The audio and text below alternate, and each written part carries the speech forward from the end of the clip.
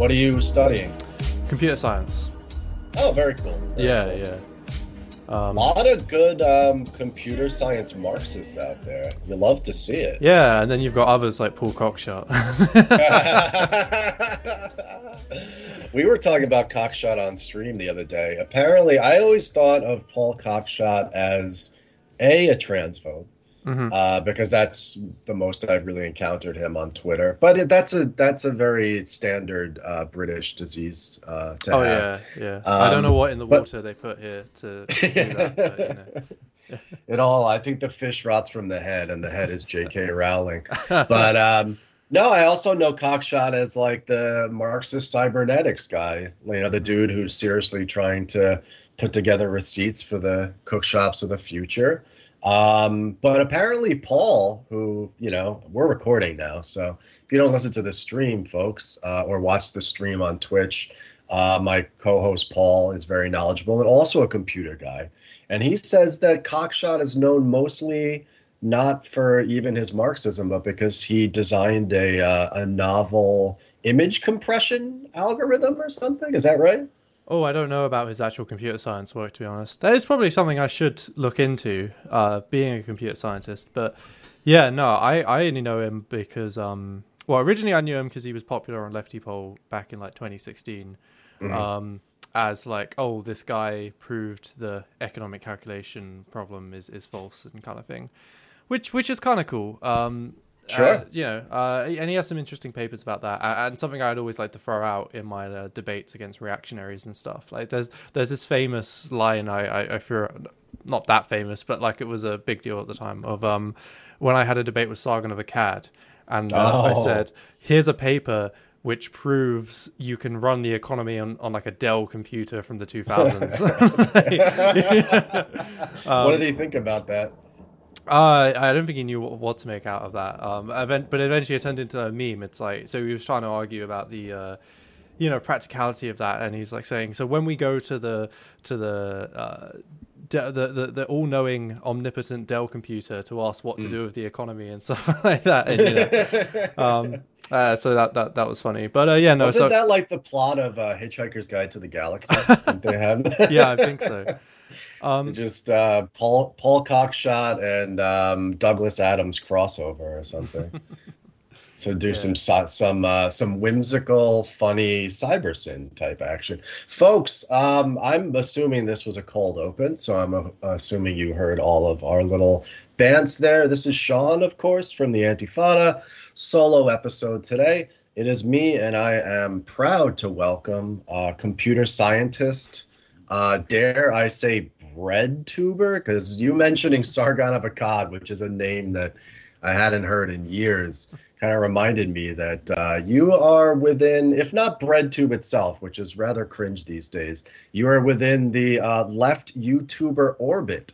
We are talking, of course, with Muke, who has the channel that I cannot pronounce. Welcome. Hi. Yeah, no one can pronounce it, but that's the point, so that's okay. Mission accomplished. Xexizy. Xexizy is one. I tend to gravitate towards Xexizy, but it's really it's quite postmodern. Really, there is no true way to pronounce it. It's however you interpret the pronunciation is how it's pronounced. That's great. Well, I feel so valid right now. Yeah, I feel like I could just throw anything out there. That's beautiful stuff. You and me have worked for a little bit to get you on the show, and I'm super hyped for it. We ran into your video again on stream one time. Somebody in chat was like, hey, check out this great video. And it was you debunking the Richard Wolff video about how labor is theft, right? Yeah, that was a fun video. Richard Wolff and Hakeem. And it was a double takedown. So you got both like the co-op what would you call Richard Wolff? The co-op Marxists and the Marxist-Leninists. The You SOCDEMs and the found SOCDEMs. Oh. Sockdams and the Sockdams. Folks, we We're are getting spicy clearly already. doing Like, spicy leftcom discourse today on this episode. We're going to talk a little bit about, I don't know, some current events. We're going to talk about some light theoretical stuff because a lot of your videos, which are really great and very well produced and oh, thanks. presented, Yeah. yeah, thank you. A lot of them are dealing with the crux of Marxist theory and its application, and also debunking various vulgarizations of it, or maybe certain truths passed down from the 20th century to us, and trying to kind of recover what's useful from a Marxist critique. So super hyped to have you here, man.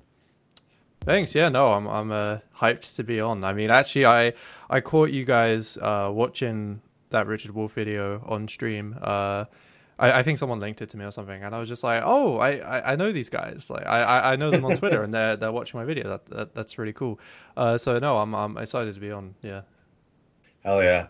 Tell us, I mean, I kind of introed your project a little bit, but tell us a little bit about how you started it, what you intended to do, maybe your background politically and stuff like that. Go ahead. Give us a little rundown Sure. of the Yeah. unpronounceable YouTube channel.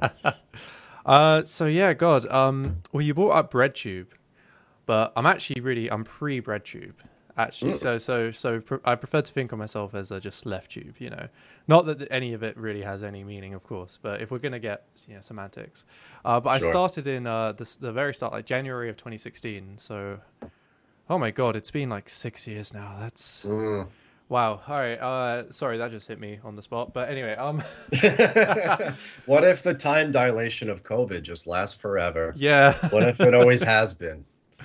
But no, so I started it just because I'm just one of those people who really likes putting my content out there and trying to build up a follower base with various things. Like, before that, I would play video games on Twitch and stream that and stuff. So it's just something I've always gravitated towards. So, after I was into politics for like 5 minutes, I was like, yeah, I'll make a politics YouTube channel. How hard can it be? And if anybody happens to remember me from back then, that was a horrible decision because I had no idea what I was talking about.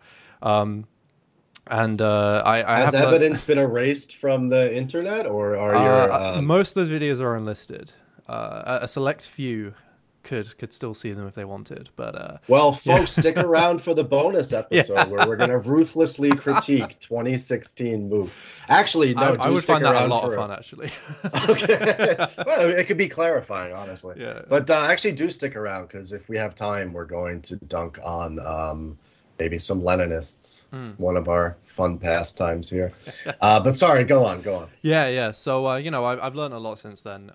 One nice thing about having the channel is that I started very uneducated, but having the channel was kind of like a impetus and like a drive to get more educated and read more things. Because it's like, I can read about this and then I can make a video about it. That's so cool. But anyway, but eventually I just started like, oh yeah, I want to get all my ideas into one place. I want to refute the common talking points that I always have to deal with when I'm arguing on forums on Twitter or whatever, and make and have the definitive statement on these arguments. And that, in a sense, actually still is what I try to do on my channel now. Is just when I'm constantly arguing with fucking Vorsh or someone on Twitter, and I want to like condense down what I think the matter of the issue is. I'm just like, yeah, I can make that a video.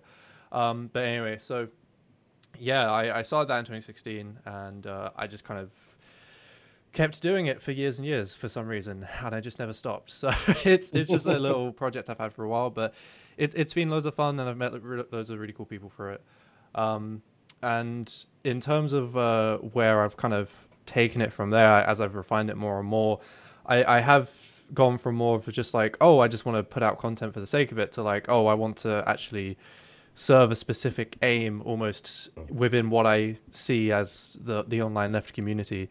And as I've learned more about Marxism, that's been more and more, I want to give a more clarified understanding of Marxism that a lot of people may not get through other leftists, like be it more SocDem types, like the actual bread tube, like ContraPoints and Right. Philosophy Tube or whoever. Like, no hate against them, but I think we can obviously agree that you're not getting the highest quality leftist education from them all the time. So Right. serving as a kind of well, actually, some people have put it before as like they're kind of like the gateway to the beginning of the pipeline, as it were, and I'm more towards the end of the pipeline. So it's like, we've got that alt-right pipeline thing going on, but for Yeah. leftists, and I'm Richard Spencer or something, I guess. Oh, God. You're at the very, very end of the human centipede that is left online media. Yeah, Well, yeah. it sounds like you're eating well, so that's something. It's not that bad, So yeah, basically, I'm like, okay, I want to get these people who are like on the edge of being radicalized and really take them the full way. But then as well, there's the other end of that where it's like, well, what about the other people who also pose themselves from that very radical position, like Marxist Leninists as a prime example. I want to try and show why I have problems with them, explain to people why they're bad and why my ideas are good, Classic. to be blunt Classic. about it, Yeah.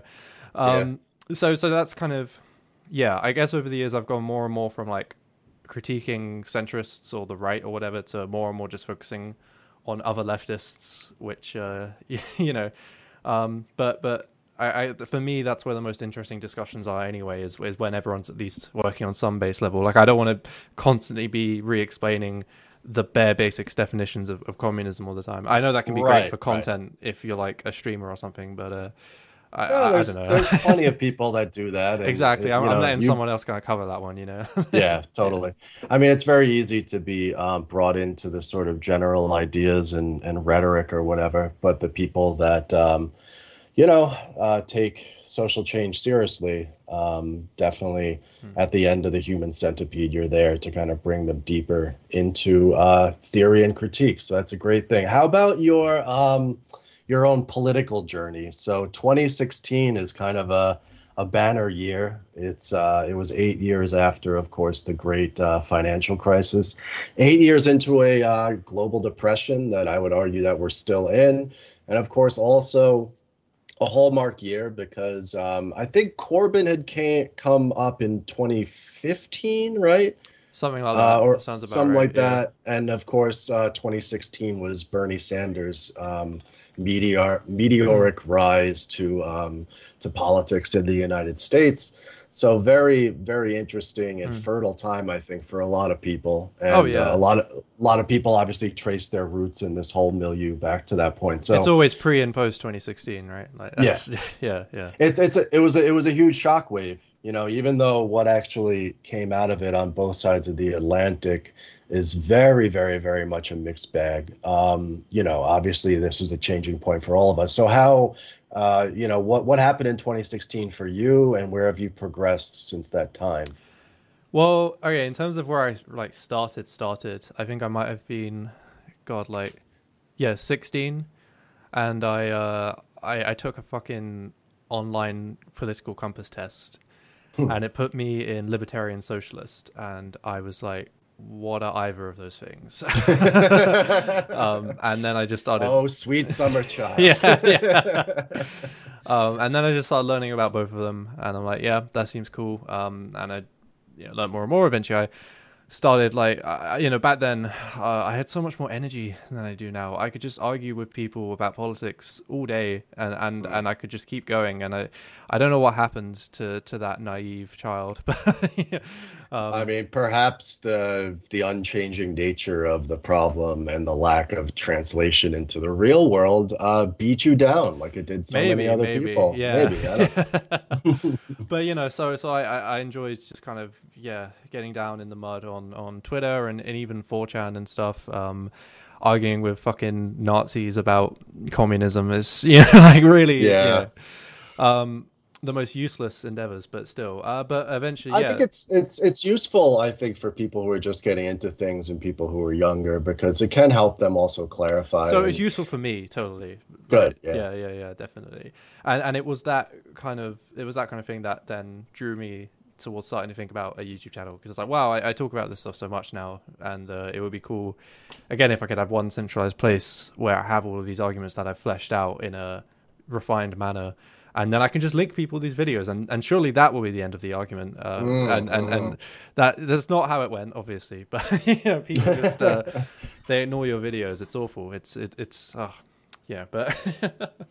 Well, I mean, you have a great, and I think we want to talk about this maybe in the bonus, but you have that great video about the supermarket of online ideas, how so many people enter into the online milieu, and it's about a like a scroll tab of tendencies that you choose, and then you find your one, and you find various different arguments that you can make from that position, various historical moments, important moments that you can then argue about. You can argue about Kronstadt for years. Oh god, and people do, right?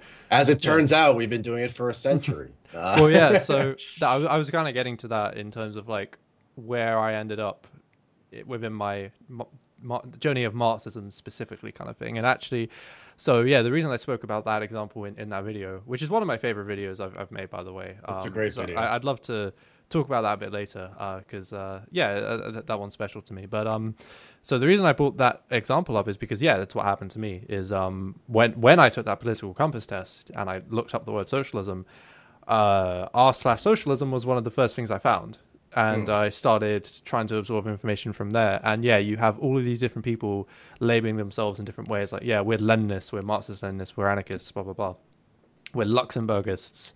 And I was thinking, God, that's the most obscure shit in the world. I never even heard of that. Luxembourg's a very small country, man. It's hard to stand it that hard. There's not even that much going on. Yeah. And, now this is actually really dumb. I guess... I like to think what could have been if this didn't happen and I, on a heartbeat, fell into something else. But the reason I started out as calling myself a Leninist was because I saw a post on r/socialism of like one of the mods describing that why they were Leninists very briefly. It's like, we're Leninists because we think there needs to be a transition between capitalism and socialism. And I just thought, I guess that makes sense. I'll call myself a Leninist then. And I just wonder sometimes, like, what if they were anarchists and that was the first thing I read? Like, where would I be now? Yeah, sure. I would have been one of those annoying anarchist left comms instead of one of the annoying Leninist left comms. But it's also like historically conditioned too, right? Because when I got into stuff, it was the mid '90s, and so there wasn't huge online stuff, obviously, because online wasn't that big. You had AOL, you put the CD in, and you dialed up a whatever baud rate modem that you had, and you went on. And so crime think, and that sort of insurrectionary post-situationist anarchist stuff, animal rights, anti-WTO was sort of the default position at that point in time. And I think that has changed a lot historically, and even though those people are still around. But situationally, this is what, 2016, 2017 you're talking about? So this would have been 2015, actually. 2015. So we were already seeing at that point in time, like, I don't know, a newer grab bag of ideas out there. Yeah. Maybe even 2014, God. But anyway, no, totally. But so that's how I kind of broke into socialism and started to get a vague idea of like what's what and what all the terms mean and stuff. And but then by the time I had my channel going, by the time I was actually getting serious about these things, I guess the biggest turning point for me was when I started to question Leninism specifically. And this is something we wanted to talk about today, I remember. And again, it's something that is brought up in that supermarket video a lot as well.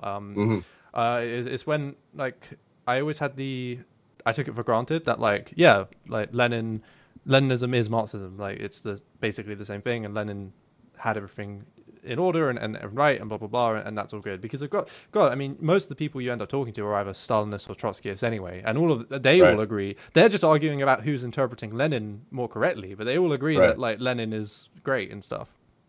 But when I started to realize, like, oh, wait a minute, like, maybe there are some differences here, and then looking into what Marx specifically went further with, and what those differences were, it kind of opened up a whole new world for me in a way. It really made me start to think about and look at socialism much differently, and it really comes down to that, like that transition from seize the means of production to free time and nothing else kind of thing, Which is somehow a very controversial position these days, as it turns out.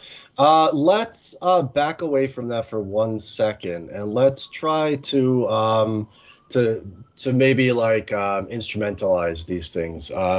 We've got pure chaos right now. I mean, it feels like, anyways. You're over in the UK, and I'm going to ask you about what society and politics looks like over there. So maybe take a couple deep breaths before that. But, it's grim. It's so grim. It seems grim, and it's obviously very grim here. I mean, no laughing matter. The massive inflation and the mass shootings and the kind of closure, seemingly, of any sort of emancipatory political future in the mainstream in the United States. It's a very, very dark time. So maybe answer this question, which is, given your where you've come from and the work that you've done trying to clarify things, how do you feel like with current events and whatnot today, how does what you talk about and what you think, how does that help you understand the world? Say politics in the UK, or what's happening right now at this current moment globally? That's a big question. Big question. You can kind of narrow it down if you'd like. So how does my worldview help me think about the world as it stands? I mean, well, okay. So to overview Britain and where we're at. So it's not great. Since Corbyn lost in 2019, it's just basically been the end of British politics for the foreseeable future, because we don't really have a whole lot else like going on the ground. I mean, okay, that let me put a big asterisk next to that and come back to that later. But like in terms of like conventional politics, the Labour Party is a mess. They've tried to reorientate by putting up Keir Starmer, who is just the most useless man in the world, and seems that way, yeah. And complete puppeteer of the Blairites. Like they're using him to expunge the Corbynites, and what's great is that he bends over backwards for them, and it's still never enough. He's still constantly under scrutiny by these people, like, because he's trying to keep them happy, but he just it can't be done because he just can't actually win anything. It's I mean, based on the travesty of the Tory government and what they've been doing in their last term so far under Boris, he should be having a field day, but he's just so ineffectual and so powerless. It's really useless. But what's really depressing is that I know at the back of my head that regardless of how much Boris fucks up, and even if overnight the media actually started scrutinizing Boris for any of the horrible things he does, not even just his mishandling of the pandemic and stuff, but even the really like overt shit like this. I don't know if you've been keeping up with this Partygate scandal thing. Oh, what is that? I haven't. To be honest, I kind of clued out of UK politics a while ago. I don't blame you. I'm doing the same mostly, but from the other side. Yeah. But no. So what's during the Partygate? During, I think it was the second lockdown or something. I don't know the exact dates, but during one of the hard lockdowns, like nobody's leaving the house or whatsoever. Basically, Boris and a bunch of other Tory MPs and people in cabinet and stuff held a party at 10 Downing Street, and they were sending out emails like inviting people down and like bring your own beer and stuff like that. and they were just straight up, they were just having a good time, and they didn't give a fuck. Like while the rest of the country was in complete lockdown, while people couldn't see their loved ones while they were dying because of lockdown. People having their livelihoods decimated, things like that. These politicians who had put us in this position in the first place were off having a party, and then this got leaked. There was an outrage about it, and it was the first time so far actually that anyone's even seen some flair from Keir Starmer. Like people were actually a bit surprised, like, oh, he does have balls. Well, I mean, like the this is such a perfect metaphor for Yeah, like an out of touch and corrupt elite. yeah. It You know, doesn't that get any even better than somebody that, like right? Like, Starmer could just hit handed that to you one on a out of the silver park. platter. Yeah, yeah, yeah. Yeah. Um, there was talk at one point about Boris resigning over this, but he got away with just a fine. And it's just like it's just this reminder that like yeah, no, he can basically do anything. It doesn't even matter. And what's fucked up is that come the next general election, nobody's going to remember or care about this either. But Right. what's even worse about all of that is that even if people did decide, the Tories are awful, they have to go, we can only get Keir Starmer to replace them, which is just useless. It like, I know this is a cliche to say, oh, both parties are the same kind of thing, and this is a very sensitive thing in America especially, but I don't think people realize just how bad Labour are now. There are actually some issues where the Tories are more left-wing than Labour. Like there was one point, I think a year ago or so, where the Tories had introduced like higher corporation tax for one reason or another, and Labour was opposing it. It's just you can't make it up, and this doesn't even touch on obviously the massive transphobia that you get in Labour. Oh yeah. Obviously, the Tories are no friends of trans people themselves, but I almost am tempted to say that with Labour, you have a higher chance of them going out of their way to persecute trans people. Maybe that's unfounded, but I'm sure people can understand where I'm coming from with that. Like, there are some serious brainworms in a lot of like high up Labour members, like the J.K. Rowling types. These are those people. Yeah. J.K. Rowling is the type of people that Keir Starmer represents, really. So you can see why. Yeah, like if you were a trans person, you would be kind of worried about current Labour getting into power. Sure. So it's like, so even if Boris and the Tories were voted out, it's like, well, what do we get instead? Just basically more of the same, and that's why it's so depressing. And at least as it looks like right now, you're not going to get another Corbyn style candidate even have the chance to do anything for another like 10 years or something. So that's why I'm saying like, yeah, no, I've basically tuned out from parliamentary politics in the UK because it just seems so useless and so hopeless. Not only do the Tories have a stranglehold on public opinion and they can get away with murder and no one cares, but even if they couldn't, it wouldn't matter. Right. And this is always it's difficult to do like a one-to-one, but like what various class fractions or factions now do Labour and Tories line up into? So is it still a sort of like Brexit type divide where the Tories are more like national industry, like anti-Europe, and the and finance, whereas Labour is like international capital? And I know this is tough, but yeah, that's very tough. I mean, I don't think we really have that same type of rhetoric, that nationalist rhetoric, really. I think Tories are very much about like, oh yeah, we need to get international trade deals going, especially now that we are out of Brexit and we don't have that access through the EU. Like that's one of their big things they've been going on about, is that we need to get the economy going again with international trade and blah, blah, blah. So I don't think they have any problem with that. The closest they would get is probably some Putin-style nationalism, where it's like nationalist lip service, but neoliberal politics and economics type things. Not politics as much, but yeah, that kind of dynamic there. And as Labour, it's... Sorry? No, yeah, go on. I was going to ask about like the I don't know, the degeneration of Labour, which was always a very conflictory organization with a lot of tensions within it. But yeah, go on and tell us your take on Labour. Well, yeah, I mean, as Labour as it stands right now, they're pretty much the same. Like, I feel if they were in power, they'd be trying to do pretty much anything the Tories are currently doing as far as the economy and international trade goes and things like that. As far as I know. Yeah, and why is that, right? Because we've seen this across the developed capitalist core, this sort of convergence and a certain like hollowing out of the center, a feeling. I've been pointing this out for a while, a feeling that the ruling class, such as it exists, not just the capitalists, but also those who represent their interests in government or whatever, seem to be fundamentally out of ideas, which are out of a way of this particular crisis that we're in right now. That's one way that I would try to get at this sort of degeneration of politics and emptying out of it. But what's your take on it? God, well, I think most politicians right now aren't concerned about trying to, build things up for the future. They're trying to cling on to what we already have and do their best from things falling apart right now, right? Especially with the pandemic and everything. It's like I don't think most people are thinking about how are we going to make things better. How are we going to fix the economy? It's just how are we going to stop everything from collapsing today?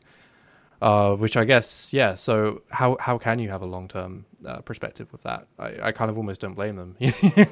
I mean, you could, yeah, no. I mean, they truly seem to be stuck. I mean, Brexit was one option, right? And it was an option that like a bare majority of the British people who decided to vote in that referendum went for, and then turned into a giant clusterfuck for many years, and really seemed to derange your politics in a way that something hadn't in a while. It was all Trump, really. Like, right. Obviously, it manifested in a very different way, but the only reason it could happen is the same reason that Trump could ever happen.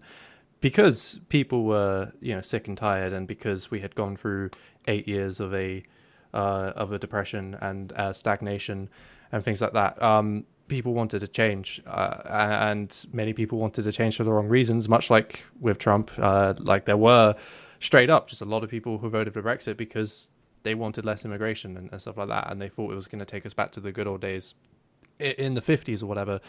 Mm-hmm. And then there were other people who thought, yeah, the EU sucks, and yeah, I guess it generally does, but weren't insightful enough to realize that, well, you're only going to be giving more power to the Tories to do things. It's like, I think they thought like, oh yeah, if we don't have the EU messing with everything, then everything will just be fine. I don't know. It's difficult to get into people's heads like this, obviously. But yeah, that's in terms of how it actually ended up, though, it's difficult. And so I'm not like a serious economic analysts or whatever, so maybe this isn't too accurate, but my understanding is that it's very difficult to judge the impact of Brexit and whether or not it was actually good, because us leaving the EU properly coincided with COVID. It's so difficult to know what problems are from Brexit and what problems are from COVID, and if there were going to be benefits from Brexit, whether or not they just all got cancelled out from COVID. Because you can't control for COVID. It obviously scrambled all sorts of stuff. But supply chain stuff is not, of course, that's happening all over the world right now. There are one very clear political issue, of course, which is Northern Ireland, right? Brexit, of course. That is actually one of the bright spots in UK politics right now. They've had... It is. God, I forget the name of their party because it's a really weird name. I don't know how to pronounce whenever I see the word. But they've had a party become have the majority in a vote recently. That Sinn Féin. Are you Sinn Féin? Yeah. That's Sinn I'm sorry, Féin. I should know this, but. It's okay. That's you just need a partially Irish American from the Northeast. Well, the thing, I'm half Irish, so like I really should. No excuse. Yeah. I come from the people who were running arms over there 100 years ago. Oh, so nice. I think for people, especially in like northeastern America, like older cities with like large Irish backgrounds, I mean, IRA and Sinn Féin is like, it's something close to our hearts, and also the reason why. Joe Biden also, too, has been actually good on this stuff, because Biden is, of course, an Irish American and part of that whole sort of like quasi-republicanism sort of mindset in the United States. But yeah, Sinn Féin has won a majority in Northern Ireland because Brexit threatens the Good Friday Agreement, the historic peace accords. Also negotiated by a Democrat, right? Clinton went over and tried to help with that. And now customs blocks going up between the Republic of Ireland, which is in the European Union, and of course Northern Ireland, that colonial outpost there, part of Britain, threatens to throw this entire peace agreement up in the air. And one of the big one of the big things that came out of the Good Friday Agreement was an end to border checks. for political reasons, obviously, because it became this serious point of tension over the 20th century, having one part of Ireland separated from another by like armed troops standing at, these border posts. But now it's funny because you're seeing like an economic border post, the potential of economic border posts being put up. So it's almost like a political mess over there that threatens. I mean, I don't know if anyone thinks we're going back to the Troubles, but Brexit certainly increased the tensions, while also increasing the possibility that under the Good Friday Agreement, North and the rest of Ireland can actually throw a referendum if they vote for it, for the unification of Ireland for the first time. And that would be really crazy. Yeah. I mean, there are people projecting that, it's the end of the United Kingdom, which, very based. Inshallah. Yeah. Exactly. So we'll see how that pans out. In terms of England itself, though, we are very much in the stranglehold of the Tories. And it's so depressing. And you know what? We should get off parliamentary politics because this only goes so far. But it is kind of depressing that, like, really, if you tally it up, there are probably more leftists or lefties in Britain or England than there are Conservatives, but we're more split among different parties, and the Tories obviously have way more hands on the media and stuff like that. So for that manufacturing consent and blah blah blah, and it's the same kind of thing. It's like, yeah, we have a bunch of scumbags here, but like we don't all deserve this. No, I know.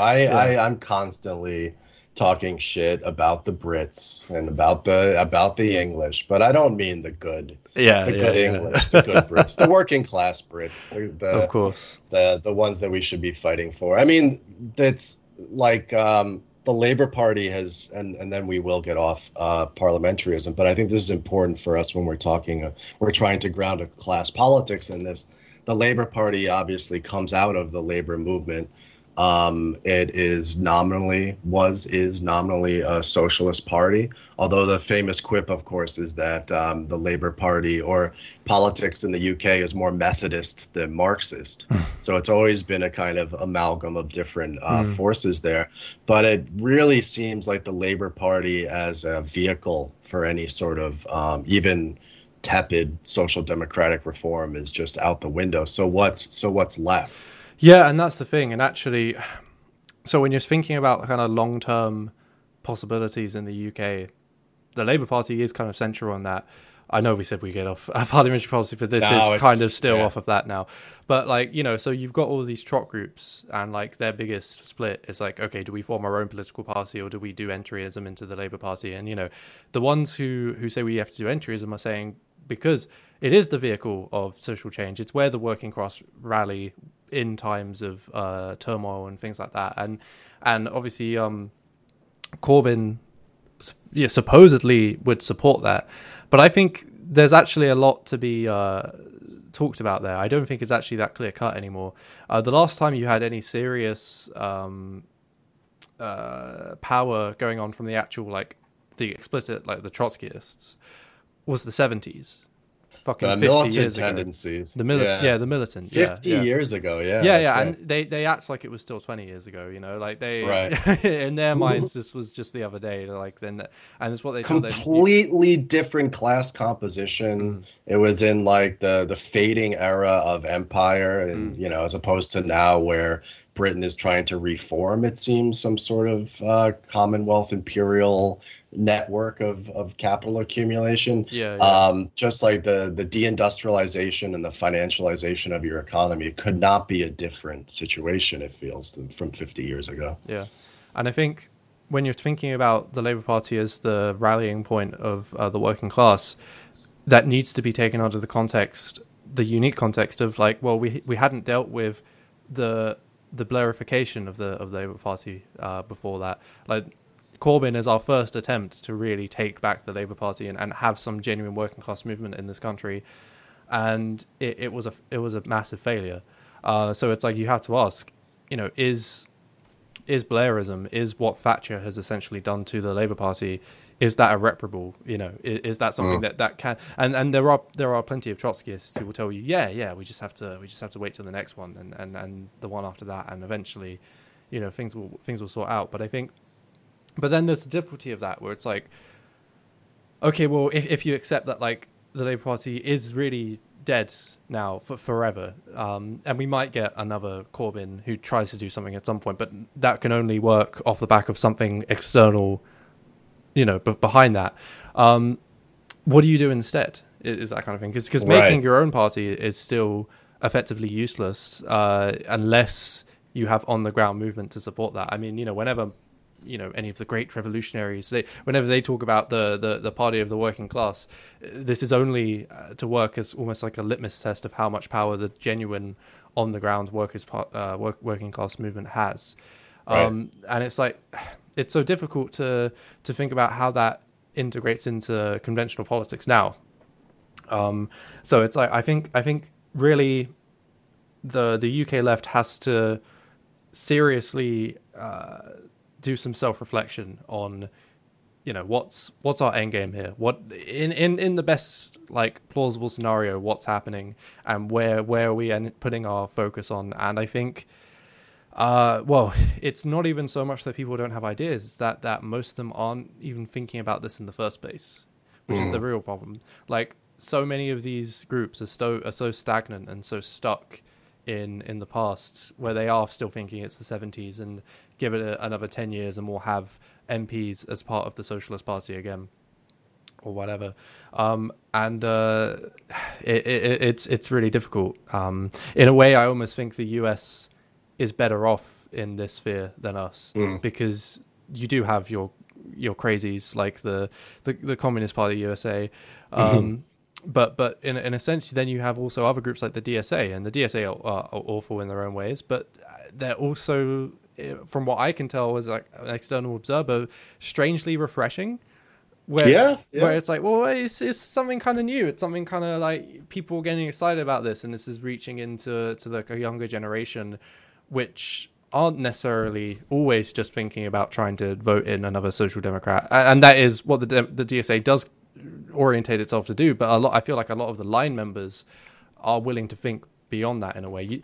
For sure. What I'm saying is you don't have that kind of generational establishment which kind of leaks down into the new members, and almost this cultish vibe of the kind of setting down the party line, which has been curated for decades in a very specific way, and there's absolutely no departure from that. That we very much have in pretty much every leftist org over here. Even after the incredible collapse of the Socialist Workers' Party, what was that, 10 years ago or so? Oh, yeah. SWB is still around doing their thing, Okay. Yeah. Well, let's switch gears here as we maybe wind out the main episode.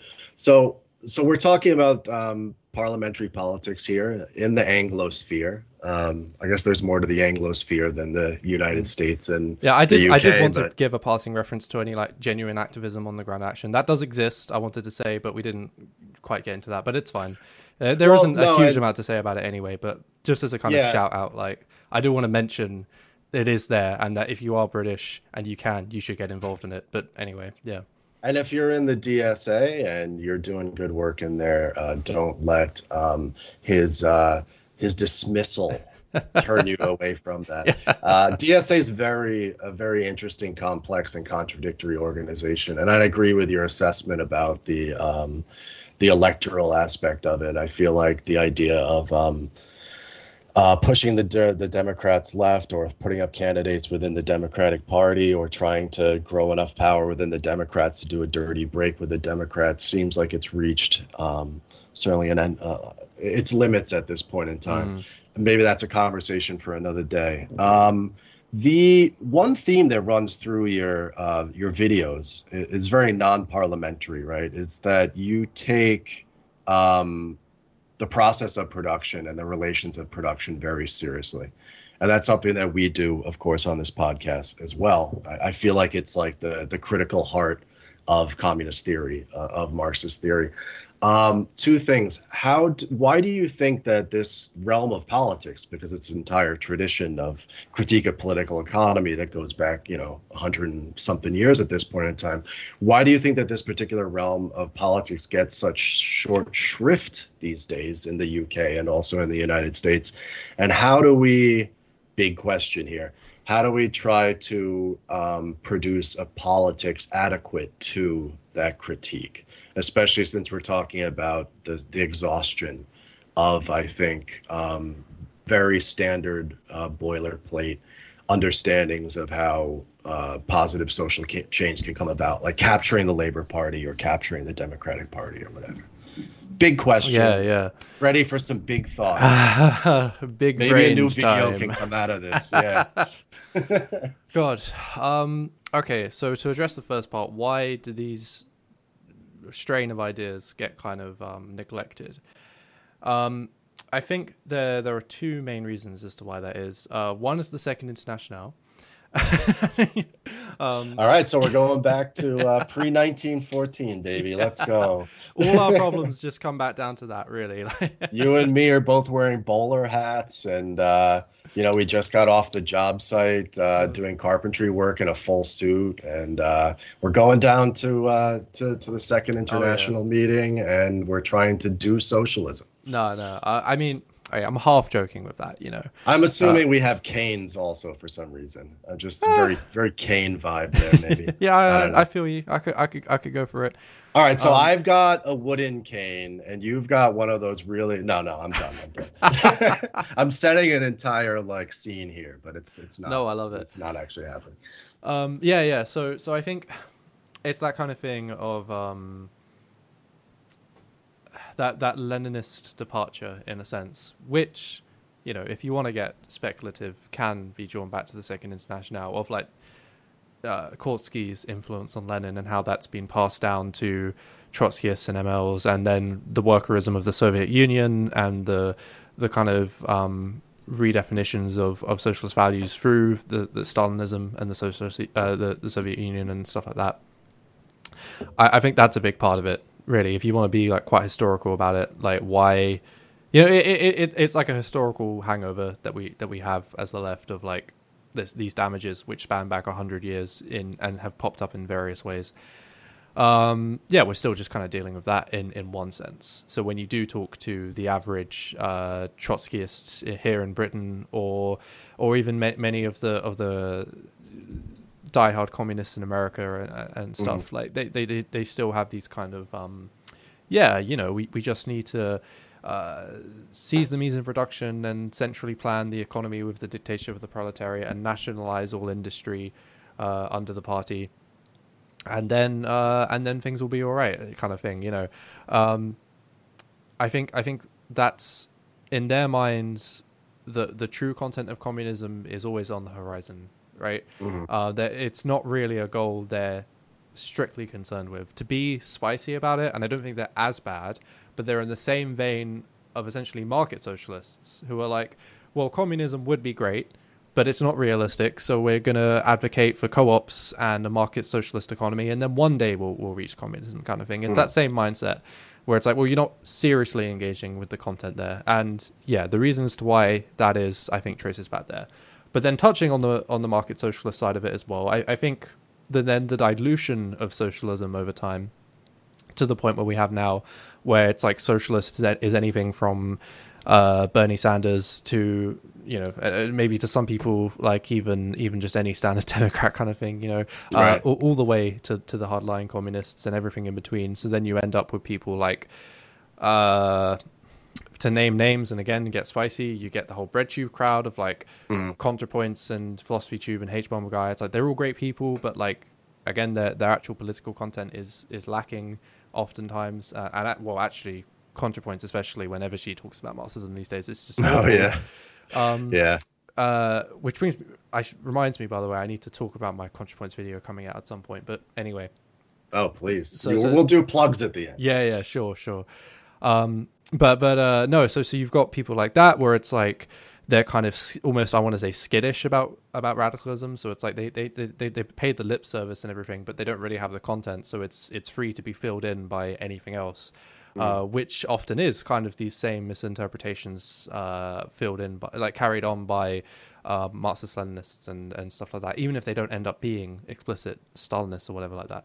And then slightly further left of, like, say, BreadTube in specific, you have people like Vorsh, for instance, and that sphere where it's like they have even more of the aesthetics and pay even more lip service, but it's like then their content really is just essentially the market socialism. Maybe a less spicy example of Vorsh might just be Richard D. Wolf kind of thing, to keep things a bit more civil. I'm sure, like, whenever, I don't suspect that Richard Wolf is going to be listening to this episode, so let's drag his ass. That's for another day too. So the thing is, you have all of these different tendencies and currents all sitting under the same label, and I think we've actually seen this really kind of intensify as a division over the last few years with Twitter soc dems, right? Where it's like, most people call themselves social democrats on Twitter. Like, it used to be that if you were a social democrat, you thought socialism was cool, but you didn't think it was realistic, but maybe one day you'd be open to it. That's the kind of BreadTube ContraPoints position, I feel like. But now you have this new kind of, almost, I want to say, neoliberal SocDem, the kind of Destiny types and weirdly somehow adjacent to the Vorsh types as well, where it's like, no, actually, no, they hate socialism. They don't think it works. They think Bernie Sanders is cool and they think the Scandinavian model is cool, but they're explicitly anti-socialist. And that's a more recent development. And I think it's this weird manifestation that we've had because of the historical circumstance that the term socialism has gone through, where you had all these people all kind of collectively together, again, under that same umbrella in the same communities. But then as things have progressed, as people have developed their political stances more in response to worsening conditions, it comes out more and more that actually we don't want the same things and we're not quite in the same group. And I've been saying this for years, but, I feel like, that sort of false unity, false harmony, left unity rather, that other infinite horizon that is never reached, but people talk about all the time. I mean, a lot of it comes back to, again, the 2016 thing, right? Is that there was, for the first time in ages, like a chance for a parliamentary breakthrough of something that approximated social democracy, essentially, reformist social democracy on both sides of the Atlantic. And so there was formed online and offline an actual unity behind these two particular candidates and these two particular parliamentary movements. But then in the absence of that, I think, like you said, all of the differences start to come out. But and people, do you know where I think that that unity was, like, properly broken? Now that I think about it, actually, it's 2020. Go ahead. 2020. George Floyd riots. Like, right. That's where things would, like, actually brought into perspective. Like, okay, what if insurrection is on the table? Then what? That's when you start getting the people showing their true colors. Sorry to interrupt you there, but I was dying to get it out. No, I think that's very right, because it never was an actual theoretical unity, and it also wasn't a practical unity. There's no theoretical practical unity inside, say, the DSA, or what's your thing in the UK? Momentum UK. Is that even still a thing? I don't even know. I don't think so. No. Yeah. I mean, it might be. But right now, there are some people who have gone from let's push the Labour Party left from Momentum to let's push Momentum left and then push the Labour Party left. I mean, there's another potential avenue for some sort of unity, I think, or at least some sort of coalition or whatever of all these disparate groups that you're talking about with disparate ideas. And it's one that we would have hoped to have arisen by now, 8 years into a recession, with politics and society going kind of crazy. And that would, of course, be in the UK, in the US, in France, Germany, everywhere, the rise of a new working class movement on the shop floor, which we have not seen. We have not seen independent working class self-activity in a big way. We've seen it a little bit in the United States. I don't even know what it looks like in Britain, if you guys have had any real breakthroughs. You have a rail strike coming up, right? Wasn't there like that's been happening, actually, yeah. That's been happening, 89% strike authorization vote over there. So yeah. I feel like... Oh, no, sorry, we do have another coming up. Sorry. We have a lot going on with rail at the moment. We've had, like, London Underground closing a lot, and then we've got RMT doing their thing, and I was recently reading about how they were in a legal strike, as in a legal, not illegal, but they still got arrested, and stuff like that. So there's been some stuff happening there. So we've got labour action there for sure. But I am tempted to say it's not anything new that we haven't seen before, kind of thing. I think what's more exciting about the US is like things like the Starbucks and Amazon Yeah. unionizations. They are a bit more novel than what we're seeing. We also had something called the Great Resignation, which people are still trying to figure out. But massive quitting on Mm. the part of millions of workers every month. It's tough to tell, of course, whether that just means, oh, I'm just going to get a better job, or if it signals some sort of larger discontent and potential for some sort of organized activity. The jury's still Mm. out. I don't think that the Yeah, I Starbucks haven't or been too Amazon. optimistic about that personally. I think that's just because I follow the Zizek philosophy where of if you're pessimistic about everything, when something good does happen, it will be a lovely surprise.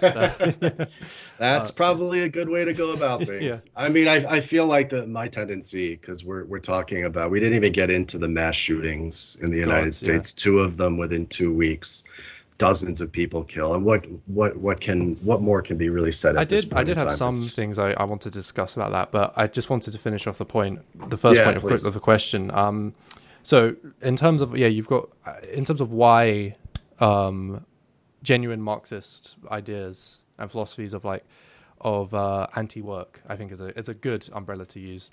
Hmm. Um, of why this is so neglected, I think it's because just so much of what we ordain as the left community are these different types of groups which aren't really radical when it comes down to the line. When they're actually faced with the right material conditions, they go the other way. And then this kind of confusion and this kind of absence of a real analysis kind of leaves anyone who really is radical to be filled in by the more Leninist type understandings of what. So I think you've got this dynamic of the kind of half-hearted soc dems. Anyone who tries to go further from that is only met with the pre-established, that generational, the historical hangover of the Leninist type groups, whether it be ML or Trotskyist or whatever, Hmm.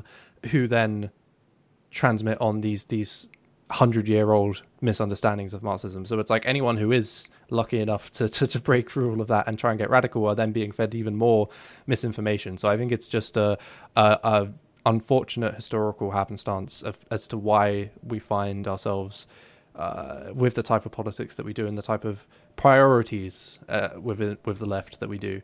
In terms of what we can do about it, oh, I don't know. I guess the best thing is trying to address the organizational stagnation is the biggest thing. The way I see it is that we're in need of new ideas, especially with organizational theory. But we don't have to come up with those ideas. We just have to create an environment where people are open to those ideas, Yes. and then Yeah. the ideas will naturally or organically come about. They may already exist, they may already be out there, but we just don't know because we're not looking for them, kind of thing. Um, Well, I came up with an idea last night, and I'm gonna shoot it by you yeah, in the yeah, hit me, man. bonus. Let's get into our bonus. Do you want to plug anything, and then we'll come back and do another 35 minutes or something? Uh, yeah, sure. Okay, so I'll put the links to all your stuff in the show notes so people can find it there. sure, yeah, yeah. Okay, well, obviously I have a YouTube channel, so link that, I guess. Sure, sure. Link my Twitter as well. Although honestly, I feel like more people probably know about my Twitter than my channel these days. I've been neglecting it so badly. But all I'll say is that I am still making YouTube videos. It may not seem like it, but I've had a lot on. I've just started a PhD and then finished my uni before that. But I do have a video in the works on ContraPoints. It's going to be like 40, maybe 50 minutes long. And Okay. I hate to sound like one of those stereotypical hype YouTubers, but I really do think it's probably one of the best videos I've ever made. It's Hell really yeah. like I don't know. Did you see that video ContraPoints made on voting before the 2020 elections? I did not know. I haven't been following her for a while. So she basically, it was meant to be a call out to her followers to vote, which is fair enough. Like, sure. But what she tried to address throughout the whole thing was the stubborn contrarian leftists who didn't want to vote because they thought the Democrats were the same as the Republicans. And what that then turned into was essentially a takedown of leftist radical ideology altogether, coming down to, well, you could never do a revolution anyway because the US Army are just going to kill you on sight, so why are you bothering? Just vote for the Democrats, kind of thing. And obviously that was very frustrating to watch because she has such a massive audience and who now believe these things probably. So I'm trying to make a response video to that. And what it turned into was basically a breakdown from first principles of what revolution is, how it comes about, and how it works. And there are actually like historical examples of different revolutions. Like I'm doing Russia, Spain, and Cuba, and how all of these revolutions played out from start to beginning, and how they actually were able to seize power, and why they were able to seize power, and how we can kind of learn from that for our own purposes. And like what it comes down to is that basically, obviously, all the discouragements of ContraPoints of giving us of like there are no communists, the US government is too powerful, blah blah blah, just don't make any sense when you actually look at history and how these things work. So it's the type of video that, and this maybe is too far, but it's the type of video that I feel like if ContraPoints did see it, I feel like she would be like, you know what, I was wrong. Well, maybe we'll do another episode with you after that comes out. We'll have a round table between you and that would be good, ContraPoints. actually, yeah. I don't think we have the clout to make that happen, but yeah, I hope you get some response to it. You never know, awesome. right? Yeah. But that's the only thing. The only quick thing I would mention is that obviously look out for that video. But because I haven't been making videos too much recently, the algorithm hates me. And this definitely is a stereotypical YouTuber thing, but I can't avoid it. You have to ring that bell. You have to turn on notifications. Smash that like button. I know you got to smash it because otherwise you won't see my videos. You can subscribe to me now for the first time, and I'll put out a video tomorrow, and you won't see it for like 2 months or something. Like it's fucked. Well, we'll help boost the hell out of it when it comes out. So Yeah. thank you so much for being with us, and let's go behind the paywall and get spicy. What do you say? Oh, I'm down.